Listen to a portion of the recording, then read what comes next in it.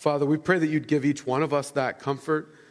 Each one of us has our own significant struggle in our life, difficulty, and we just pray that you would give us that comfort, that you're holding on to us in the midst of whatever trial we're in.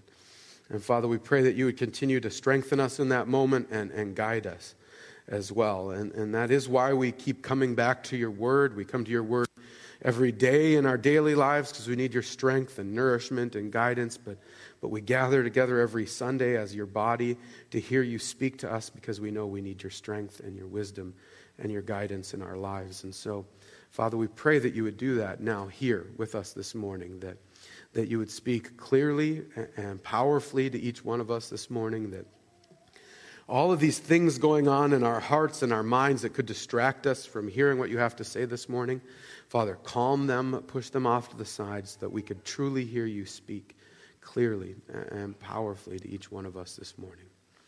We pray that you would open our ears to hear, our eyes to see, and our hearts to receive what you have to say to us this morning. And all God's people said, amen.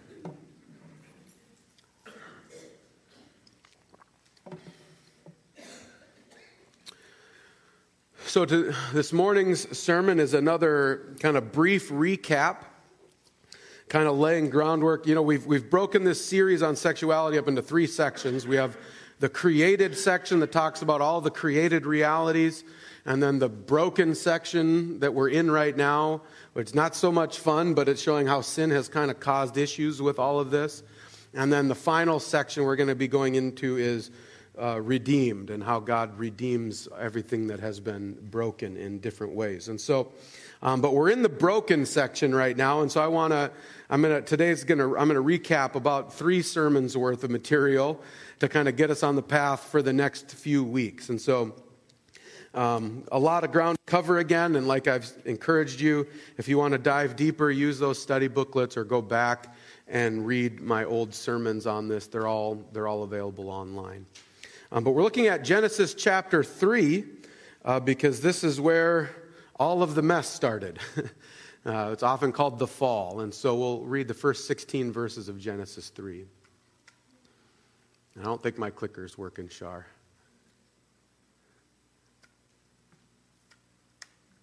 There it goes.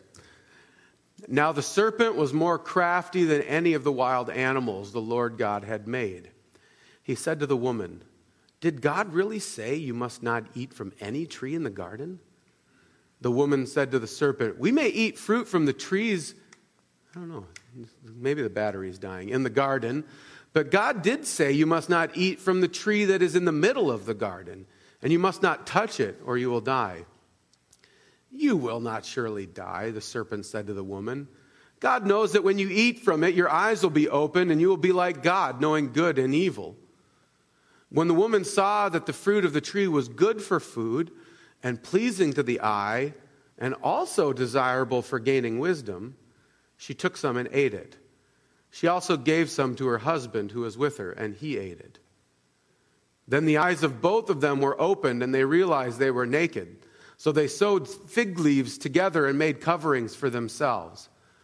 Then the man and his wife heard the sound of the Lord God as he was walking in the garden in the cool of the day, and they hid from the Lord God among the trees of the garden.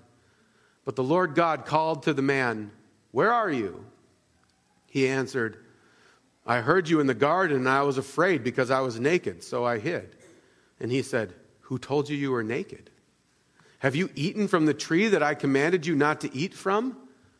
The man said, "The woman you put here with me, she gave me some of the fruit from the tree, and I ate it." Then the Lord said to the woman, "What is this you have done?" The woman said, "The serpent, he deceived me, and I ate." So the Lord God said to the serpent, "Because you have done this, cursed are you above all livestock and all wild animals. You will crawl on your belly, and you will eat dust all the days of your life. And I will put enmity between you and the woman, and between your offspring and hers. He will crush your head, and you will strike his heel."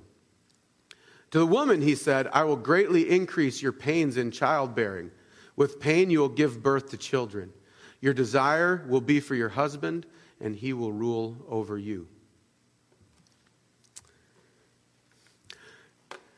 So last week we kind of spent a lot of time working, kind of looking at these creational realities, right? How did God create things to function? And it's always important to start there with pretty much anything, but especially when we're talking about sexuality, because we begin with the way that God has designed things to work, right? When God created the world, He created humanity, He looked at it and He said, this is very good. And so we always have to use that as this guideline because that's how God created things to work. And connected with that is when you live according to the ways that God has designed everything to work, you're actually living in accordance with reality, right?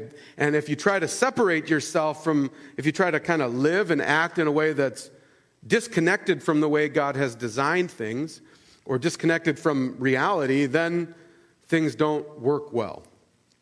And I got an example of this. It was actually pretty funny because I used to use this analogy all the time, and I wasn't sure how helpful it was. And then it actually happened at this last winter retreat with the youth group. And so I was teaching on these things with the kids at the winter retreat, talking about creational realities and having to live according to that. And at some point during the week, and I don't even remember when it was, but a kid said, "Hey, can I borrow a pen?" And I said, "Sure." So I always have a pen in my pocket, so I pulled it out, gave it to them, went back to my conversation. And a couple minutes later, they came back kind of with a goofy look on their face and gave me a pen in like 2 or 3 pieces. And I was like, "What did you do?" And they kind of looked down and they said, "I tried to play the drums with it." And I said, "Well, how did that work out for you?" "Well, not well. The pen broke into pieces." "Why?" "Because the pen was not designed to be used as a drumstick." And he's lucky he didn't break the drums with it. And so when you use something for something it was never designed to be used for, it breaks or damage is caused. And that happens to actually every part of our life, but also it happens with our sexuality as well. And so we take that and we look at, all right, here's how God has designed us, right? Well, last week we talked about at least kind of the 3 main things we need to keep in mind. God designed us body and soul, right? And we can't try to disconnect our body from our soul. We don't want to emphasize the body or the soul over one another. We want to hold them in tension, right? God created us to be in relationship with Him and with other people, and we need to make sure those are in the right places, right? God's the fundamental relationship, and other people are under that, but we got to keep those. And then God gave us good desires. And so desires aren't a bad thing. They're only bad when they're desiring the wrong things, right? And so today I get the really fun opportunity to show you how sin has broken every one of those things. It's broken our bodies and our souls. It's broken our relationship with God and with other people. And it's broken our desires. Like literally everything has been messed up because of sin in the world. Sin has actually gone out and infected, we talked about this a few weeks ago, it's actually infected every aspect of creation. When God talks to Adam after the sin, He said, "Even the ground is cursed because of you." And so sin has messed everything up.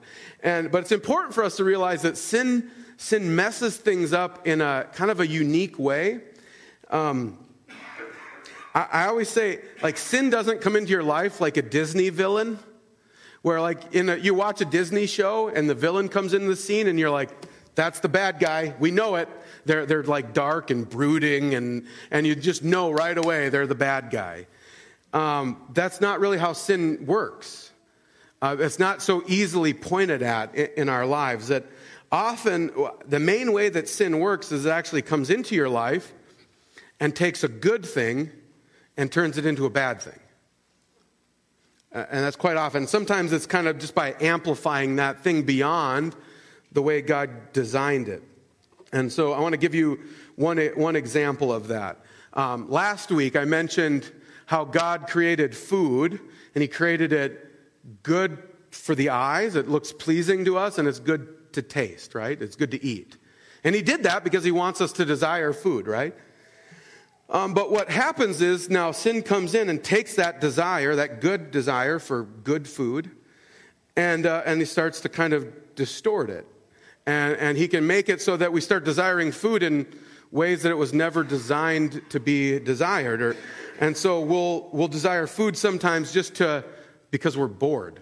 And so maybe this will be a cure for our boredom. I'll eat something. Well, food wasn't designed to cure your boredom. And so guess what? It's not going to fix it, right? Or you have the movie where somebody's sad and they eat a whole tub of ice cream trying to drown their sorrows in food. Well, guess what? Food was not designed to drown your sorrows, and so it won't do it. And so you can keep eating and eating and eating and eating and eating, trying to drown your sorrows, and guess what? It's not going to do it, right? You can be bored, you keep eating and eating and eating, and guess what? You're still going to be bored. And so what happens is sin takes that good desire and twists it and distorts it.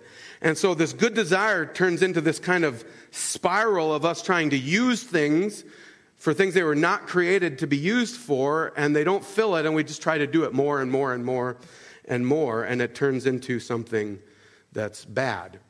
And that's really the essence of sin at its core, underneath everything. That's how sin works, and that's kind of corrupting everything, every part of our existence. And so as we kind of dive into how sin in that way is corrupting our physical existence, we see right away in the Bible, how sin affects our bodies, right? When God talks to Adam, this is just not working today.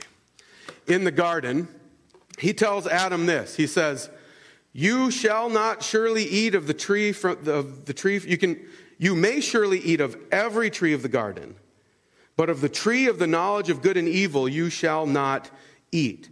For in the day that you eat of it, you will surely die." And I think we need to pay attention to that last part, right? On the day you eat of it, you will surely die. Now, a lot of people have wondered about that, and they said, but they didn't.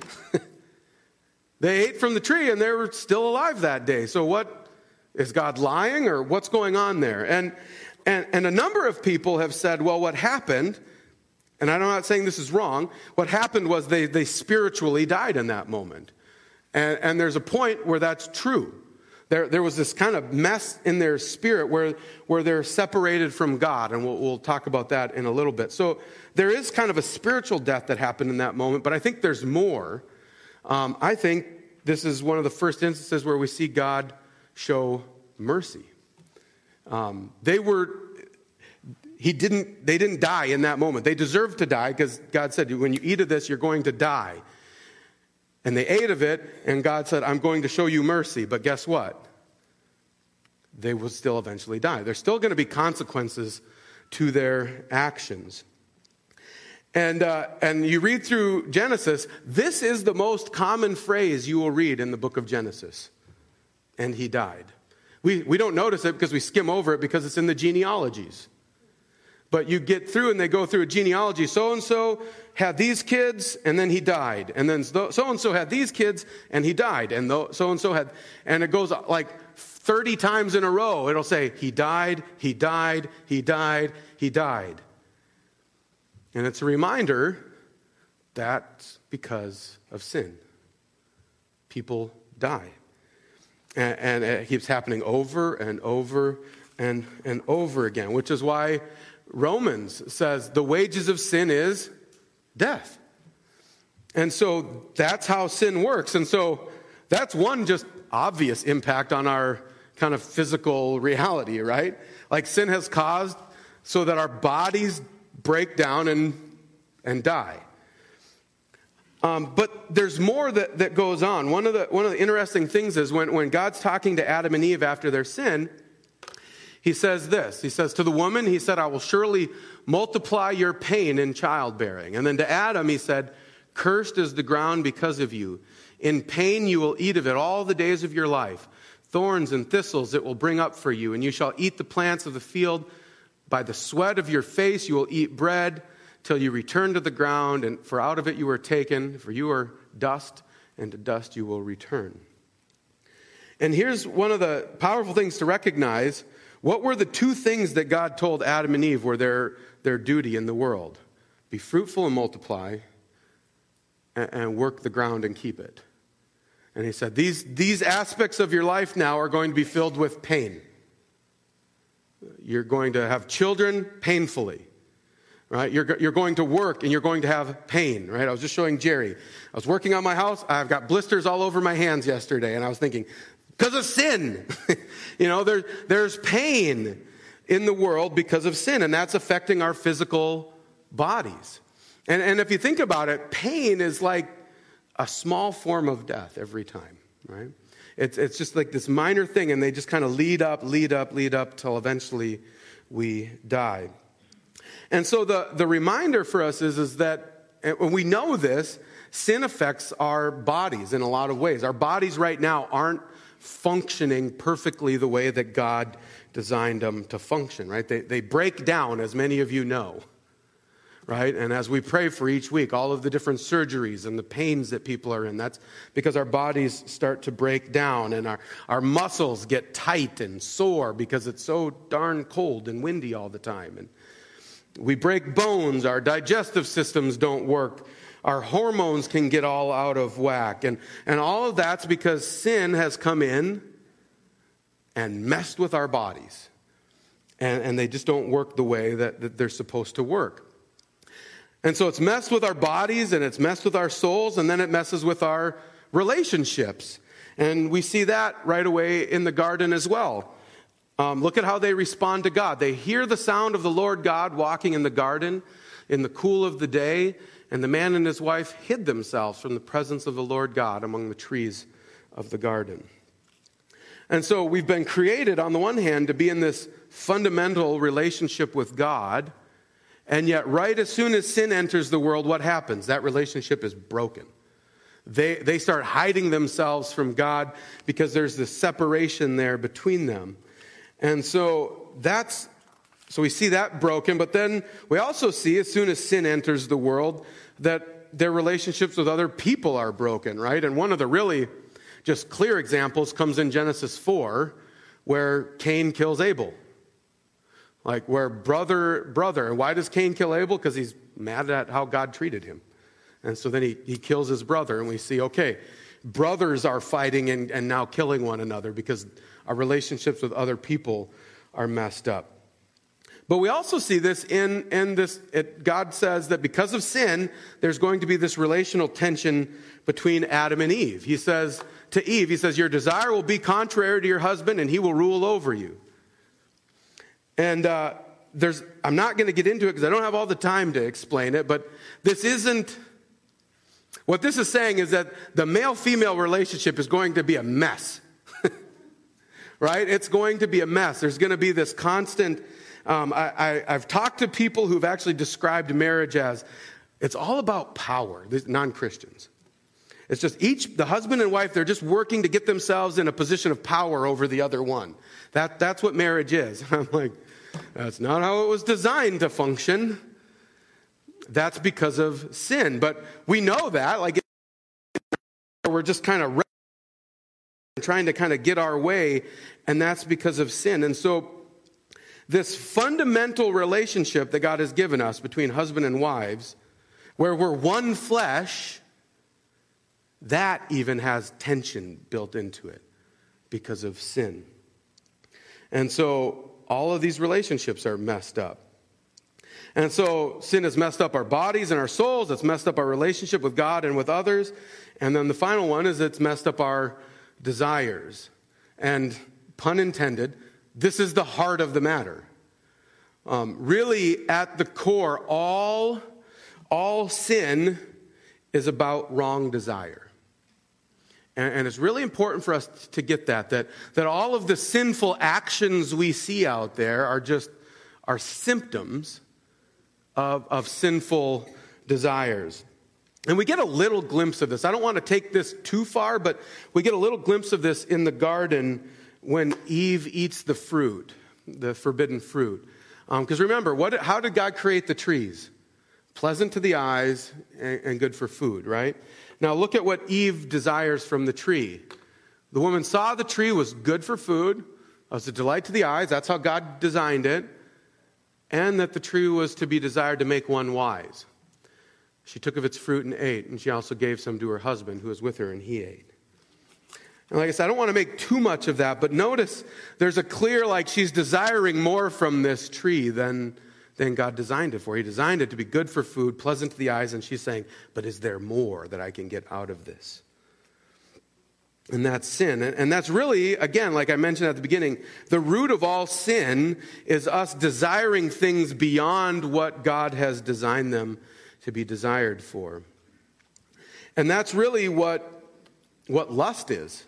So we talk about, well, usually when we talk about lust, we think kind of in the around the realm of like sexual desires, but the Bible actually talks about lust as being beyond that, just desiring something beyond what God designed it to be desired for, or lust being disordered desires, you'll hear me say sometimes. And so, yes, you can lust after a man or a woman sexually, but you can also lust after money and power and food and beauty and relationships. You can lust after all of them. And but notice how that connects with what I said at the beginning of the sermon. Sin takes a good thing and turns it into a bad thing, right? And so money and sex and relationships and power even and food, they're all good things, aren't they? They're things that we're to desire. And yet what happens is sin comes in and turns those good things and those good desires into something that ends up being bad.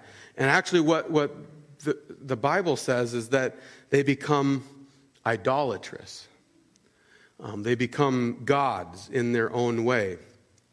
And I heard one pastor say, like, really basically, if you want to understand idolatry, is a good thing that turns into a God thing that becomes a bad thing. Right? And so that's what idolatry is. Good things that we end up desiring beyond what they should be desired for, and they turn into a god or an idol. And so when we desire money in ways that are beyond what it was to be desired for, it becomes a god, it becomes an idol, and it destroys us. The same thing with food or power or whatever, or beauty or even relationships. They can become idols that will destroy us. Which is why the Bible connects lust and coveting and idolatry. They're all connected. Look at this verse in Colossians. It says, "Put to death, therefore, what is sinful or earthly in you, sexual immorality, impurity, passion, evil desire, and covetousness, which is idolatry." And so it makes the direct connection of coveting being idolatry, right? And on a real basic level, I think we've all understood coveting being, well, desiring something that you don't have, right? But it's more than that. It's this disordered desires. That's why you see evil desire and passion, but it's like not, there can be good passion and bad passion. Let's talk about bad passion. And so all of these desires, sexual stuff and evil desires and coveting, it says it's all, at the core, it's all idolatry. And when we go through Scripture, what we realize is that idolatry is not just a slap in the face to God, which it is, but it's also extremely destructive. And so I think there's something in us that has this tendency to think, well, idolatry is just not that bad. It's not that big of a deal. But listen to this passage from Psalm 135 as it describes idolatry. It says, "The idols of the nations are silver and gold, the work of human hands. They have mouths, but do not speak. They have eyes, but do not see. They have ears, but do not hear, nor is there any breath in their mouths." And then it says, "Those who make them become like them, and so do all who trust in them." And the principle underneath all of this is you become like what you worship. And so it says idols, they can't speak, they can't hear, they can't see, they can't breathe. What does that mean? They're dead. And it says those who make them and those who trust in them, they die. You lose your ability to speak, to hear, to breathe, because you die. And so there's this idea that when we worship idols, when we begin to worship idols, we slowly lose our ability, like we slowly become, this is going to sound strong, but hear me out, we slowly become less human and more like the idols that we're worshiping. And then eventually we die because the wages of sin is death. And I heard one really powerful example this past week. It's a quote from a guy named Archibald Hart. And I think he shows like how even non-Christians are beginning to recognize this. He says, talking about our current culture, we have taken the pursuit of pleasure too far. And in so doing, we've lost the ability to experience the very pleasure we are pursuing. Consistent overuse of the brain's pleasure circuits causes us to lose our capacity to experience pleasure. You become what you worship. And another way to say that is if you're going to continue to worship idols that can feel no pleasure, guess what will happen? You will lose your ability to feel pleasure.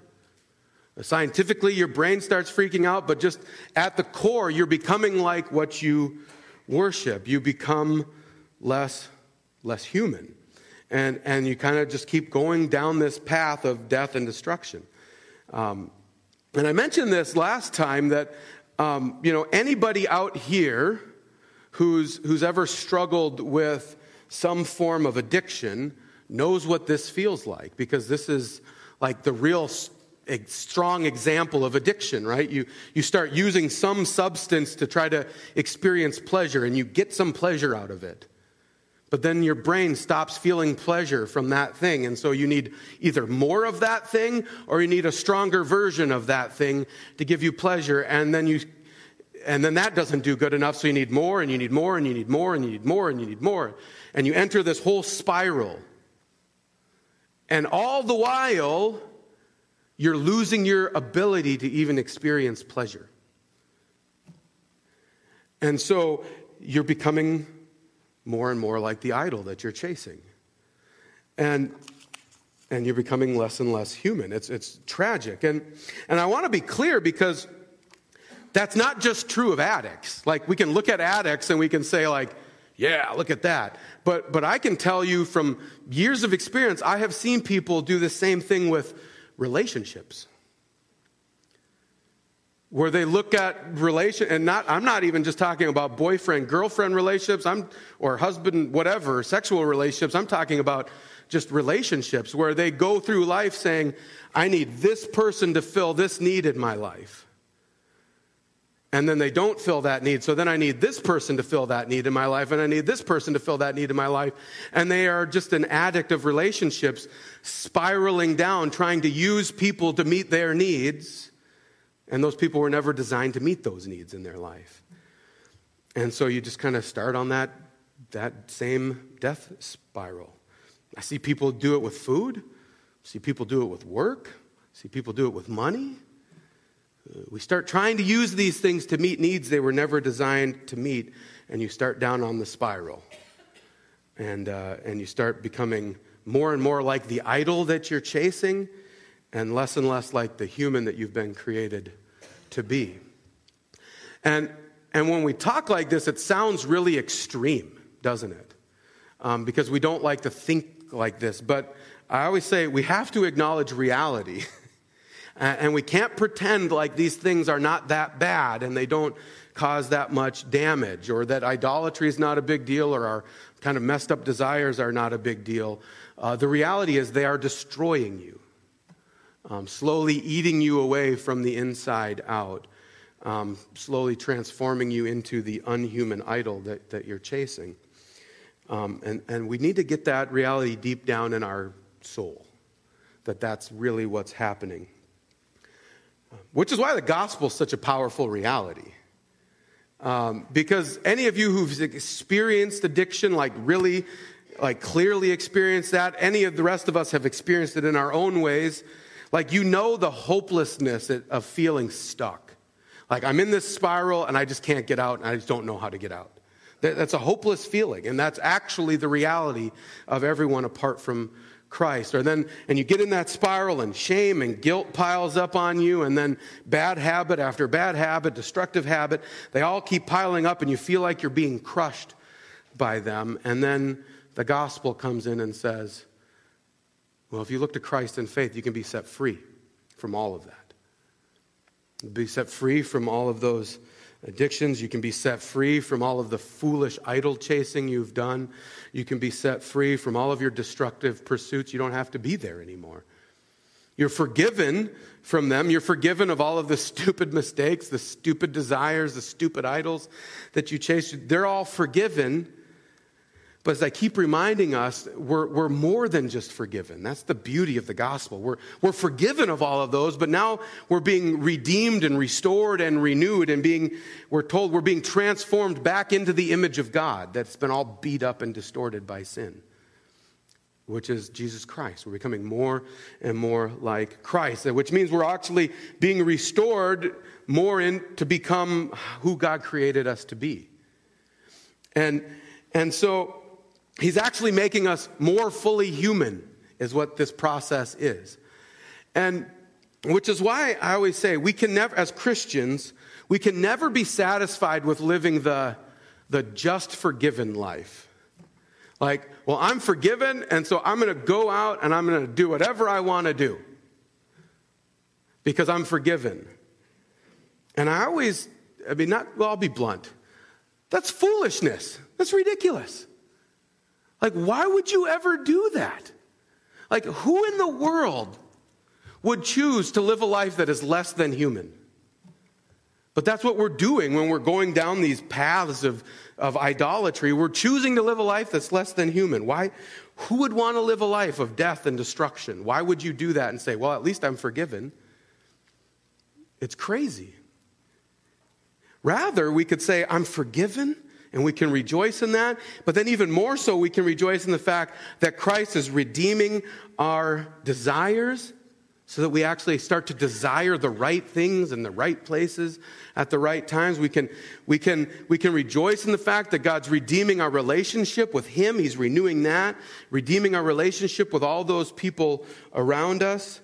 That He's actually restoring our bodies and our souls in unique ways. We can rejoice in all of that, and then we can strive in the power of the Holy Spirit and through Christ, not in our own strength, but we can strive to then start to live out the life that we've been created to live, the life we've been called to live, and that life that Christ is renewing and restoring in us. And that is the beautiful power of the gospel. Let's come to God in prayer. Heavenly Father, we just come to you and thank you. We thank you that you've done more than just forgive us. We thank you, oh Lord, we thank you for your forgiveness and the freedom of that forgiveness. But we thank you that you've promised to come in and restore us and renew us and redeem us and shape us to become more and more like your Son, Jesus Christ. And Father, we also come thanking you for that, but we also come confessing that we fall so short of that reality. We often are messed up in our relationship with you, messed up in our relationship with other people. Our desires are all over the place. And so we confess that to you, Lord. And we're thankful for your forgiveness.